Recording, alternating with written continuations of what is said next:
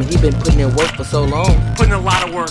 What's going on, guys? Welcome to another episode of Putting in Work.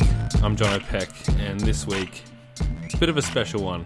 A few weeks ago, I had the chance to sit down with my uncle, Steve Trestrail, who is a man with a story unlike anyone else I've ever met in all my interviews as a journalist, and I've been fortunate to know him for my entire life. So it's a story that I'm really pleased to be able to tell today. The last episode I did like this was with my mum. It's not going to be a family member every time I break from the typical format, but it just so happens that Mum and Steve both had really awesome stories to tell, I think. So Steve was a champion barefoot skier. He later became a Paralympic basketball player for the national Australian team after a nasty accident that left him unable to walk as a paraplegic. The things he's done since losing the use of his legs are just awe-inspiring.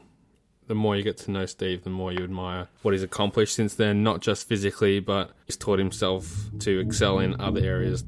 So here is Steve. I'm really proud of this interview, so enjoy the show. First of all, it's a long time ago for you now, but you were at one point a champion barefoot skier. Can you tell me what that means for people that don't know? I had a friend who encouraged me to water ski. So I actually started water skiing when I was 14. Between 14 to 17, I started to barefoot ski, which is really just about skiing on your balls or your feet. And you did lots of tricks. So you'd go forwards or you'd go backwards or you'd try to create new tricks all the time.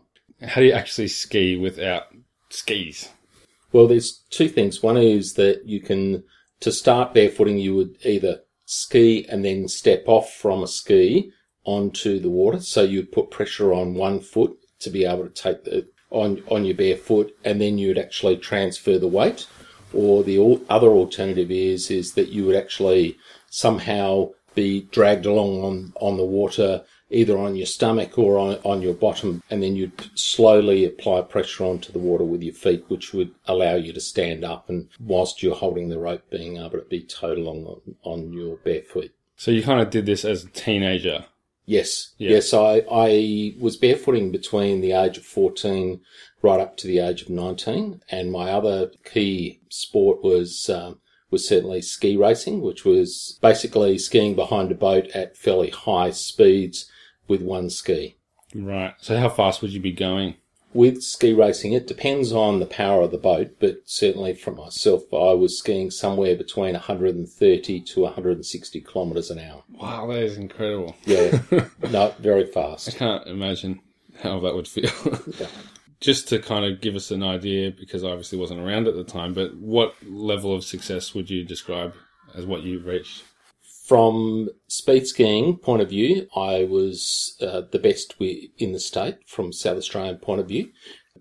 When I skied from a national perspective, I would think that I was most probably in the top 10 at the time of my age. So, And that was through competing in national events and winning state ones? Correct, yeah. So when you're around about 17 to 18, you would most probably be at the top of your peak type thing. So, and open men's and certainly open boys.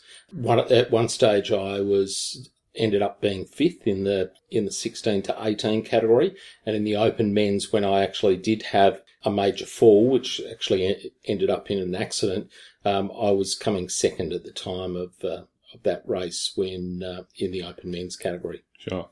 And we've been talking about like those speeds. Yes. And the accident that you had. What was it like that day? And can you explain kind of the injuries and the effects since then? Yeah.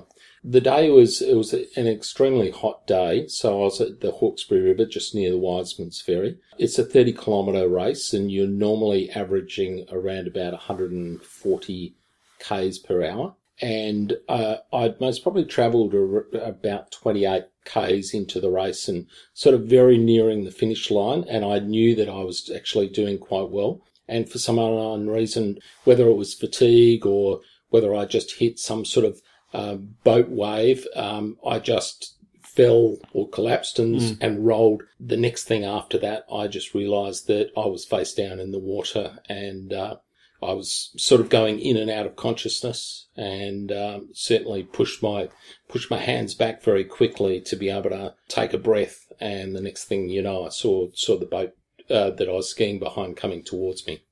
Right. And from there, I suppose you were treated, and there was all kinds of medical stuff happening. So what was that like? It must have been incredibly unsettling to be unsure of what was the result in terms of long-term injuries. Yeah. Well, the first thing I remember was the boat driver very quickly turned the boat, and they were coming towards me, and they jumped into the water. From that point, they asked me whether or not I was okay, and I said yes, I was, and that I actually had hold of their leg at the time. And the boat driver sort of said to me straight away that it wasn't my leg or it wasn't my leg that I had hold of, it was actually his. So I realised that at that time that I was in trouble, and that certainly my life was about to change, because I had clearly straight away no feeling in my legs at all. The next thing I remember from that point of time was that I was put on a little airbed and floated in from the middle of the river into the shore, where I was taken from ambulance around about 1 kilometre to Wiseman's Ferry. And then after that, there was a helicopter. Once they stabilised me, a helicopter took me to the Royal North Shore Hospital, where I spent the next 5 weeks in hospital there. Mm. And so I think there was a period where you were still hopeful of being able to regain your movement and feeling. What was it like, I suppose, as you gradually came to realise that wasn't going to be possible? Yeah. Well, I knew very little about being a paraplegic. Yeah. That's the first thing. I could hardly spell the word versus to understand what it actually meant and how it would have an impact on my life.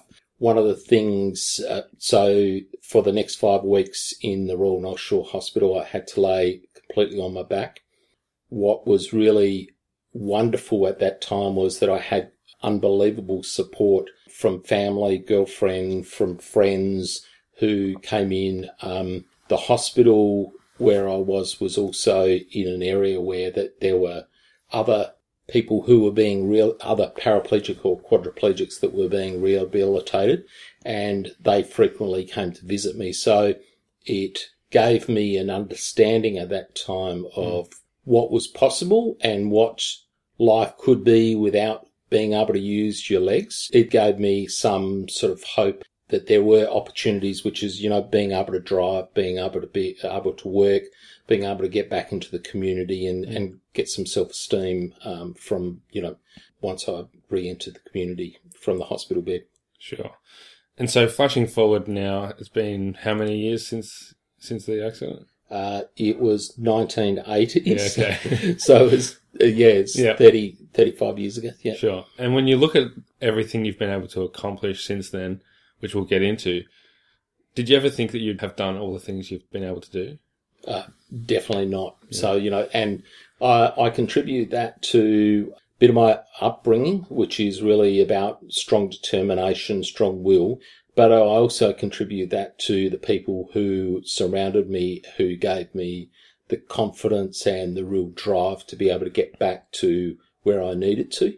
It's a little bit like when you have an accident, you feel that, yes, you need to do it for yourself, but because you had really great support, if you didn't achieve the goals that you had planned, it felt like that I was letting other people down as well. So between the determination that I had and the drive that I felt that I needed to actually put into rehabilitating myself and getting back to into the community, was also not letting other people down. So there was two key drivers there. Okay. Yeah. And what would be the thing that you've done in this time that you would think you would be most proud of? Because, you've done sporting achievements, you've obviously worked your way up through kind of a corporate setting, and just even things like driving a car is amazing when you think about the struggles that or the barriers that are in place there as well. It's potentially being able to, establish a strong family life and to have 2 children and my wife. and to be able to support them. So I think that that's been most probably the major thing. I certainly, from my life, I never excelled at school. So for me, when I left school, I was a plumber. Once I had the accident, I couldn't go back into that profession. So I had to go from a blue collar to a white collar working environment.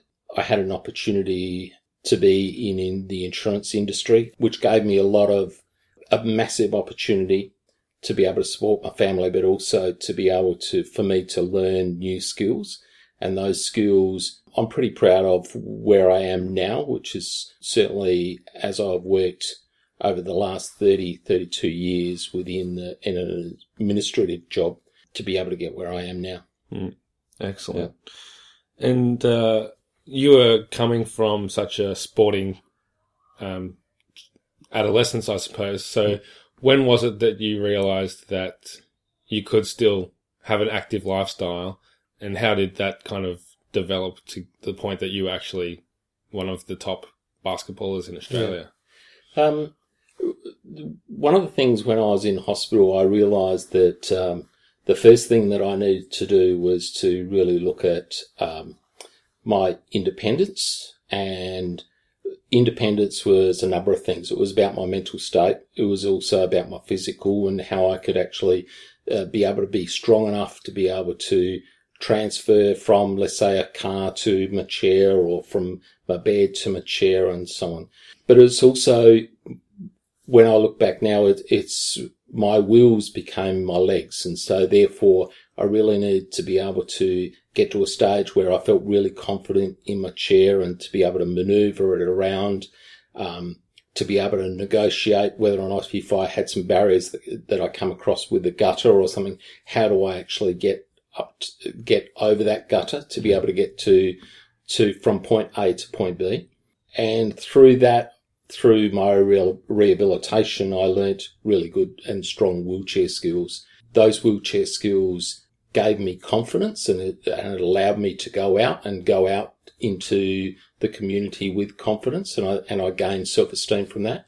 And the other biggest thing was that it allowed me to open up doors to other sport, which was certainly things like wheelchair racing, basketball, wheelchair tennis, but certainly basketball was the key focus for me, and the wheelchair skills and just the camaraderie that I had and the encouragement from other people allowed me to gain more confidence and flourish within that basketball, I guess, community that, wheelchair people have. And it certainly allowed me to go places with the national basketball team. So can you just tell me about playing at the kind of the highest level for that and those Olympic experiences as well? The first thing that I remember was I was extremely excited when I got chosen in 1988 for Seoul, and going to a country that I've never been to before, and with a team that were a lot of my friends that I'd played with over the past 4 or 5 years.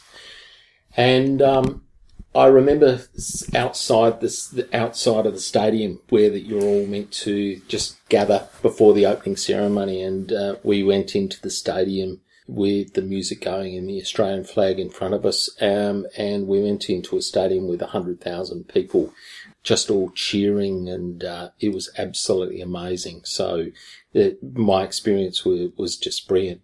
The basketball in Seoul, we ended up coming 10th, but it was an introduction to me of how talented other countries were, how strategic they were on court with, blocking and being able to shoot and certain plays. So, I was looking forward to, from 88 to go to Barcelona in 1992. I was certainly had improved from a basketballer, both strategically, mentally, physically, and we had gelled as a team quite well.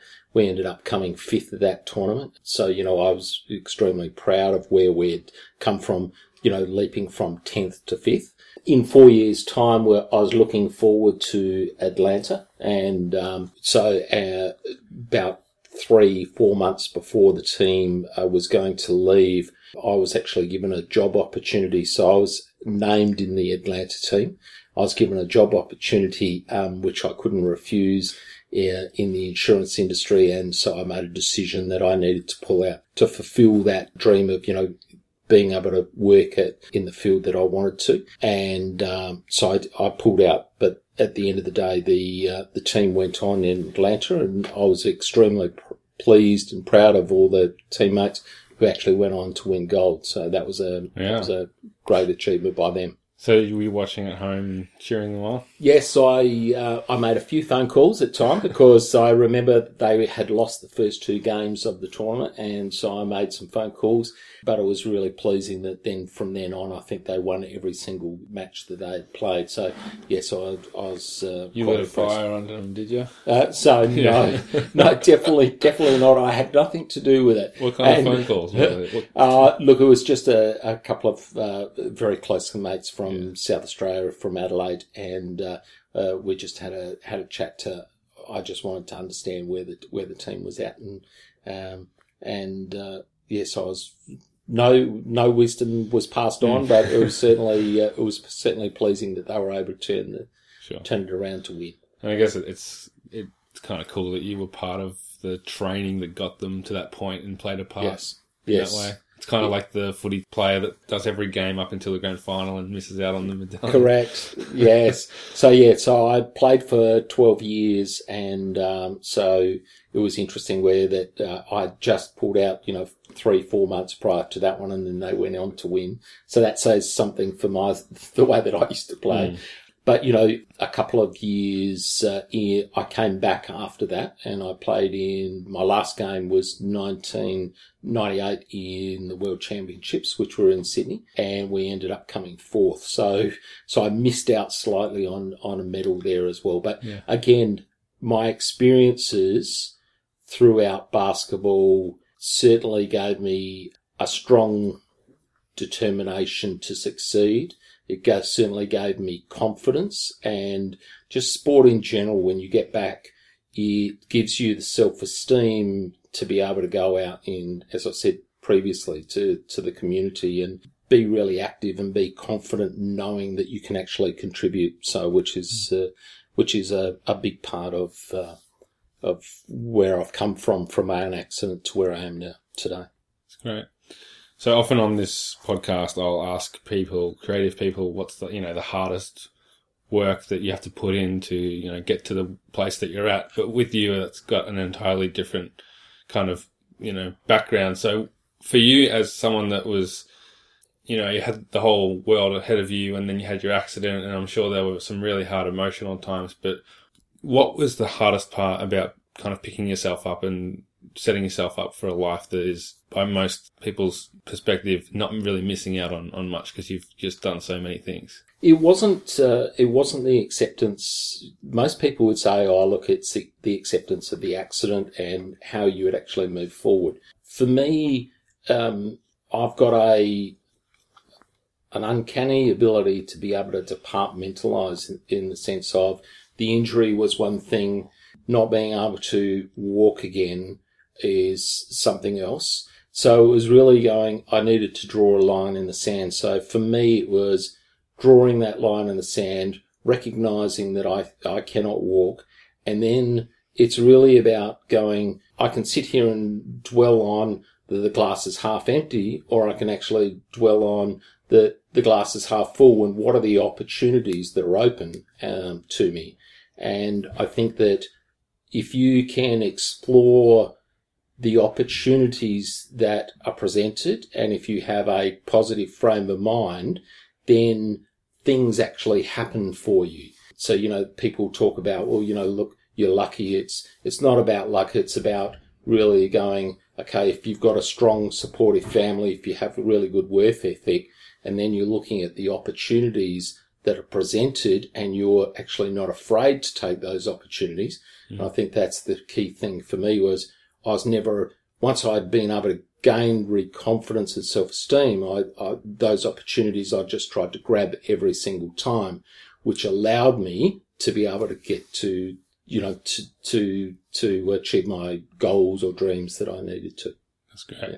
And you say it like you kind of make it sound so easy because, you know, you've got to the point where you've been able to push all those things down and just focus on what you want to do next. But I imagine for a lot of people, they couldn't imagine having to go through that. So do you think, like you've mentioned how you grew up with this work ethic, and do you think that some people find it harder than others to kind of accept their limitations and focus on, you know, what they can do?